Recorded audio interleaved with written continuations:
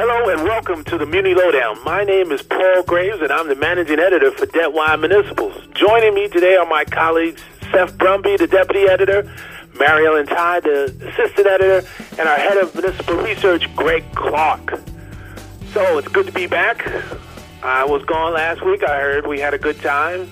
Seth had a couple of memory issues, but we survived that. Is that correct? Or am I misstating things? Well, Greg had to remind me that his name is not Greg Clark. It's Greg the Iron Man Clark.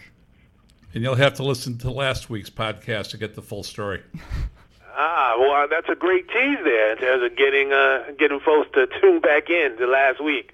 That would include myself. I'll have to tune back in to listen, find out what happened last week. But anyway, we got a great podcast for everybody today.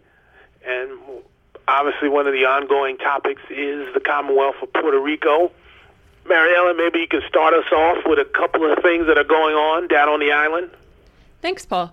Yeah, the two big news items this week were that the Puerto Rico Financial Oversight and Management Board issued a request for proposals for investigators to look into the territory's debt. It's going to be basically looking at a review of the factors contributing to Puerto Rico's financial crisis, a review of the debt in terms of use of proceeds, and then a review of Puerto Rico's debt issuance, disclosure, and selling practices. So if any listeners are interested in pitching them on any one of those topics, that's who you should get in touch with, the Oversight Board. Yeah, examiners are kind of interesting things. And I don't know if the judge actually called this an examiner, but I remember during the Lehman bankruptcy, the judge there appointed an examiner. Guy had a great name, Anton Valukas. And I can't remember what law firm he was from, but it took him, maybe 3 or 4 months to put together a reason for Lehman Brothers' financial collapse. And in his report, he essentially established the discount repo rate that was occurring that led a lot of people to think that some of the transactions Lehman was doing were actually fraudulent. And I don't think Lehman was ever charged with fraud, but it really kind of pulled back the veil on what a lot of bulge bracket banks were doing at the time, just leading up to the fiscal crisis. Yeah, this person's going to have an interesting job because I feel like Lehman, it was such a short window for people to talk and say things before they ended up in bankruptcy, whereas we have stuff like Garcia Padilla a couple years ago mentioned, when we were issuing bonds, we tried to make ourselves look a little bit better and maybe the numbers weren't quite as accurate as you would like them to be. And there was a report earlier this week, some statistics report about sales tax and how some of the projections that were used in the COFINA bonds were based on sales tax revenue from businesses that didn't even exist. And they said, maybe that's not a good idea and we should do it the way they do it. Yeah, there's no other word for that than scary. So yeah, this person will have a lot of material to dig through. I'm sure it'll be very interesting. Yeah, I took a look at that RFP, and the scope of that is huge. It'll take a pretty big firm a pretty serious amount of time, I think, in order to do that and to do it right.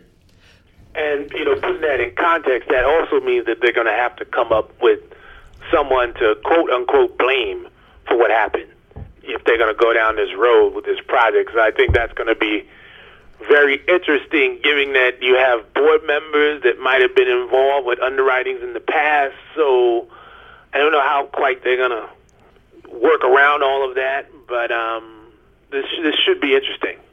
That's a great point, Paul. When the board was appointed, a lot of people rose issues about where the board members had worked before, and of the 7-member board, this particular investigator will only report to 3 of them because the rest of them have felt that their conflicts of interest or their past work would be distracting from the objective. So that's interesting. Well, it leads to the point about whether or not they actually constituted the board correctly. And I think there was a lawsuit, another one earlier this week, discussing whether or not the oversight board was established within constitutional law. Yeah, the U.S. government is going to step down into Puerto Rico and get involved there. The Oversight Board was established by the Obama administration. Obama was allowed to pick people from lists that were submitted by Republican members that pieced together PROMESA. Yeah. And but it never went through Senate confirmation hearings. And that was the crux of the argument that I believe Aurelius is bringing against the Oversight Board, saying because you didn't go through the the typical, channels of advise and consent, your board is therefore unconstitutional.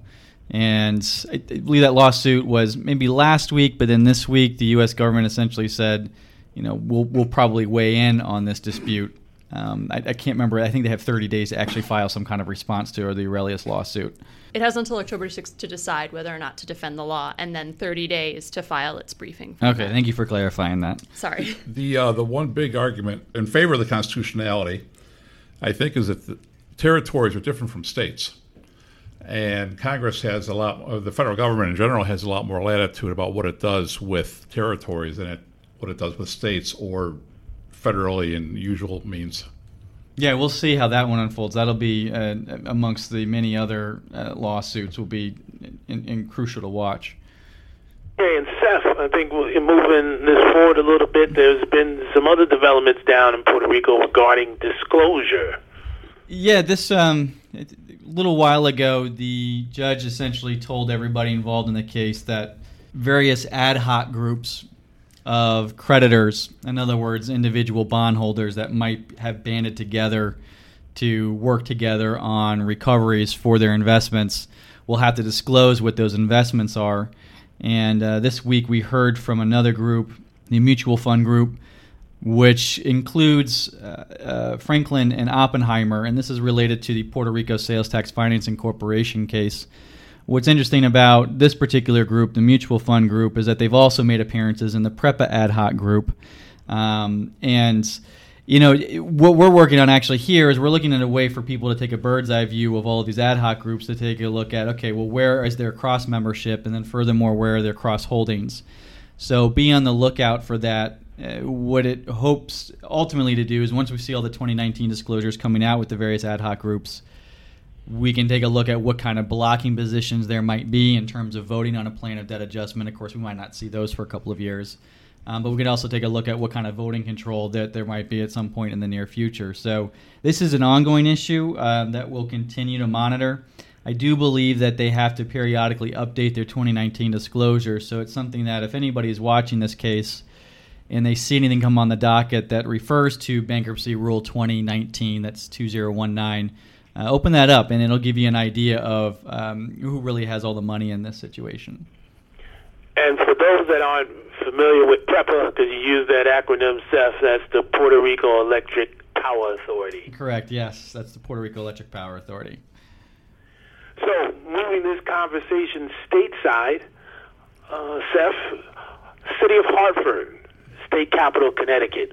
What's the latest there? I think the latest there is, we decided to spend a lot of time the past week on looking at Hartford's cash flow in particular. I think everybody understands that Hartford is stuck between a rock and a hard place between the fact that the state hasn't completed their budget yet and the fact that Hartford has a lot of its own liquidity needs, one of which is actually some debt maturities this fall. Whenever you get into a situation like this, and on top of that, yes, they have hired restructuring counsel, so all of this is kind of pointing towards a restructuring of the situation. And whenever you get into this phase of municipal distress, I honestly think that bondholders need to ask themselves whether or not they're going to get paid the next time there's a coupon payment. We saw this last year actually with Atlantic City. And mind you, Atlantic City, their problem was not their bond debt. It was tax appeals that were unpaid. So for Hartford to actually have an issue with debt maturities and to not be able to make it, or at least question whether or not they'll be able to make it, should make some other bondholders nervous. So what we did this week was really take a look at their cash flow and whether or not they would have enough to make their upcoming bond payments this fall. And without coming to any strong conclusions about whether or not a default is on the way, we did try and draw a pretty crystal clear picture that bondholders might want to start getting proactive about really monitoring this, whether or not they want to hold on to this investment, whether or not they need to start talking to their trustee and their own legal counsel about what kind of recourse they might have and what kind of rights they might have. Good news for them is that a lot of their debt is insured, so maybe the insurance companies at this point need to be talking to Hartford about ways to avoid a default. So we'll see how Hartford is going. In addition to their debt service payments, they also have some school funding issues. Again, this is a result of the fact that the state has not completed a budget yet and therefore hasn't sent out the grants that it sends down to its cities to fund their school districts. Considering that the school year starts in a matter of weeks, that's certainly, I'm sure, causing concern for not just bondholders, but also families that live there, too. So Hartford, the story is developing there, and we'll just see what happens this fall. And who was the reporter on the team that wrote up that story, Seth? It was Javier Balmaceda. He's based out of Boston, and he has a lot of experience covering municipal distress because he also looks at Puerto Rico. Yes, indeed. He's up here with me in Beantown. Moving forward, with another credit that seems to stay in the news, Greg, is the state of Illinois. Seems like what's interesting here is that they had these years of impasse on creating a state budget. They finally got that resolved this year, but now there's a new impasse going on. Can you tell us a little bit more? Sure. Thanks, Paul. The current controversy regards school aid. There is a bill before the legislature, SB 1, State Bill 1, that has been vetoed by the governor. The legislature is going to consider an override. Actually, the state Senate has already voted as of this past Sunday to override the governor's veto, and the House will vote on Wednesday the 23rd whether to override. The state, as we mentioned last week, I think, for the first time, missed its regular state aid payment to schools. That was late as of August 10th, or the day after August 10th, I guess I should say. The House override, interestingly enough, will require some Republican votes, so that'll make it a little bit more difficult. I spoke earlier today with Caitlin Devitt, our reporter in Chicago, and she gave me a little bit of insight because what the question that had been nagging me was, if the state passed a budget, which it did during the first week of July, how can it still be talking about school funding? I said it's kind of like leaving Medicaid out of the budget. Do you really have a budget if you don't have a major portion of a major program funded? And she explained to me that the dollars are in the budget, the appropriation is in the budget, but the allocation of those funds is in dispute. The governor does not want to be as generous as many in the legislature want to be regarding Chicago schools. He wants to take the money in the budget and spread it a little bit more around other parts of the state. And of course, the legislature, especially Speaker Madigan, wants more money to go to Chicago schools, especially for pensions. The good news is that all school districts say they will open on time, and they'll be using reserves and or loans in order to do that. The categorical funds that have been approved, it's still unclear whether they can be used for general school purposes, and apparently the answer to that may be no. But as of now, every district in the state has said it's going to open on time. Right. The school year is right around the corner. So the governor had, what was it, like a line item veto, Greg, or? No, I think it's more the funding formula, which, as I understand it, can be tinkered with differently or separately from the dollars that are appropriated in the budget. So this is a big thing if you're following Chicago schools, as a lot of people do. The outcome of this will decide to a degree how Chicago schools are going to do financially in the current fiscal year that ends June 30th of 2018. Okay, that'll be obviously another situation that we'll be following closely over this next week, I should say, and it'll be resolved one way or the other next week if there's a vote. And by the time we have our next podcast, we'll see where things stand. But let's move on to bankruptcy, a new bankruptcy that's developed in the municipal market. Goodwill Industries of Southern Nevada. Mary Ellen, can you tell us a little bit more about that situation? Yeah, thanks, Paul. Goodwill Industries filed for bankruptcy last week. It's Chapter 11, not Chapter 9, but they do have some muni debt. They expanded too quickly, according to some of their testimony last night. They just issued some bond debt within the last couple years and then built too many new buildings, tried to do too much, and now, are failing to meet bond covenants. They're hoping to restructure without any debtor in possession financing. The bonds were issued through a conduit agency, which will be very familiar to our regular listeners, the Wisconsin Public Finance Authority. I think they've been behind such blockbusters as American Dream. Indeed. Yeah, a lot of continuing care retirement communities, too. If I'm not mistaken, I actually think this is the first default on a PFA bond.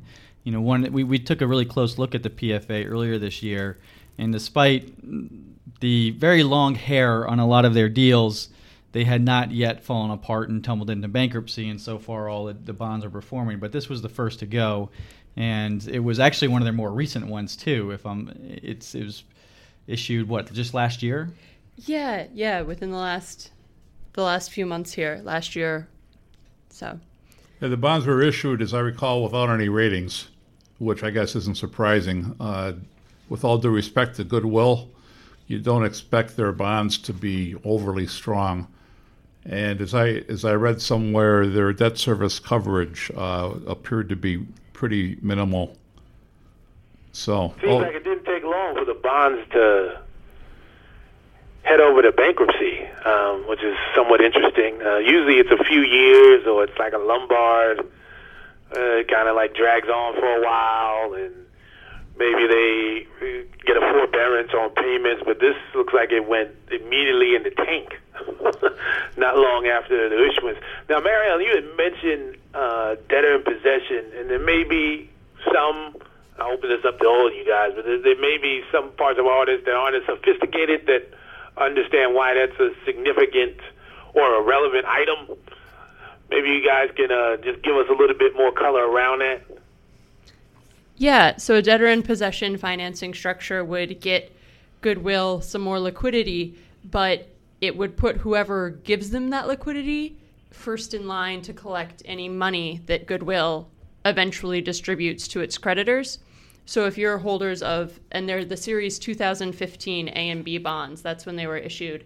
So if you're holders of that debt, if they don't go the debtor in possession route, that's one less person in front of you in line. Yeah, I think the bondholders have security on pretty much all the operations and the assets of Goodwill. And, to the extent that Goodwill wants to continue operations while it's in bankruptcy, and it sounds like it does, it's a Chapter 11, they'll need to use some of the cash thrown off by the encumbered assets. And bondholders, if they want to allow Goodwill to do that, they have to be given some kind of adequate protection in the form of other assets or maybe a stronger lien. But I guess it's good news for bondholders, at least, that Goodwill at this point in time doesn't need to use doesn't need any debtor in possession financing. Okay, so that's a situation that's we'll be following as well. And then one more that's been around for a while, I think I might have just mentioned it. This takes us back to that grand state of Illinois. Was it the nutmeg state? Is that what it's called? Yes, I believe in Illinois is the nutmeg state. No, it's Connecticut. State. Oh, is it? Well, that's Connecticut. I knew it was. I was as soon as I said it, I was like, oh no. Oh, you tripped me up. Okay. Yeah, it's the Prairie State, right? It's the Prairie State. Prairie State, yes. Land of Lincoln, something like that. Yes. So Lombard, Seth, what's going on there? Well, this is an interesting bankruptcy. Lombard is a village just outside of Chicago. The Lombard Public Facilities Corporation filed for Chapter 11 in late July. There's about almost $200 million in debt outstanding. The debtor got into an agreement with some of its bondholders, but not all of them. It has a kind of a prearranged plan with Nuveen and Oppenheimer, a couple of its larger bondholders, as well as ACA Financial, which wraps some of the debt. But it did not get an agreement with Lord Abbott, which owns some of the bonds. And moreover, it has gotten into the bad graces of the U.S. trustee, which essentially represents the U.S. government in any bankruptcy proceeding. Both Lord Abbott and the U.S. trustee are objecting to the Chapter 11 petition itself. They basically say that Lombard, it's not a corporation, nor is it a person, but it's actually a government entity, and therefore is not qualified to file under Chapter 11. This creates a problem for the debtor and its creditors, because if the judge ultimately agrees with Lord Abbott and the U.S. trustee and dismisses Lombard's petition, it has nowhere else to go. It has to come to some kind of arrangement with its bondholders out of court, or its bondholders sue them in probably a state court and get a writ of mandamus, which would be bad, in my opinion, for the Village of Lombard, because the Village of Lombard, I believe, had to guarantee some of the payments. And in fact, one of the reasons why they're in bankruptcy is because the Village of Lombard passed various legislation and basically say they weren't going to pay on the bonds anymore. So this one is actually turning into a very interesting bankruptcy. The last one I remember that was like this was Las Vegas Monorail way back in 2010. And in Nevada, like Illinois, has not authorized Chapter 9 for its municipalities. And when Las Vegas Monorail filed for bankruptcy, AMBAC showed up at bankruptcy court and said, Your Honor, Las Vegas Monorail isn't qualified to file for under Chapter 11. It's actually a state instrument. And the judge disagreed, and Las Vegas Monorail ultimately restructured under Chapter 11. But this doesn't happen very often, but it has happened before. So we'll see how this one unfolds, too.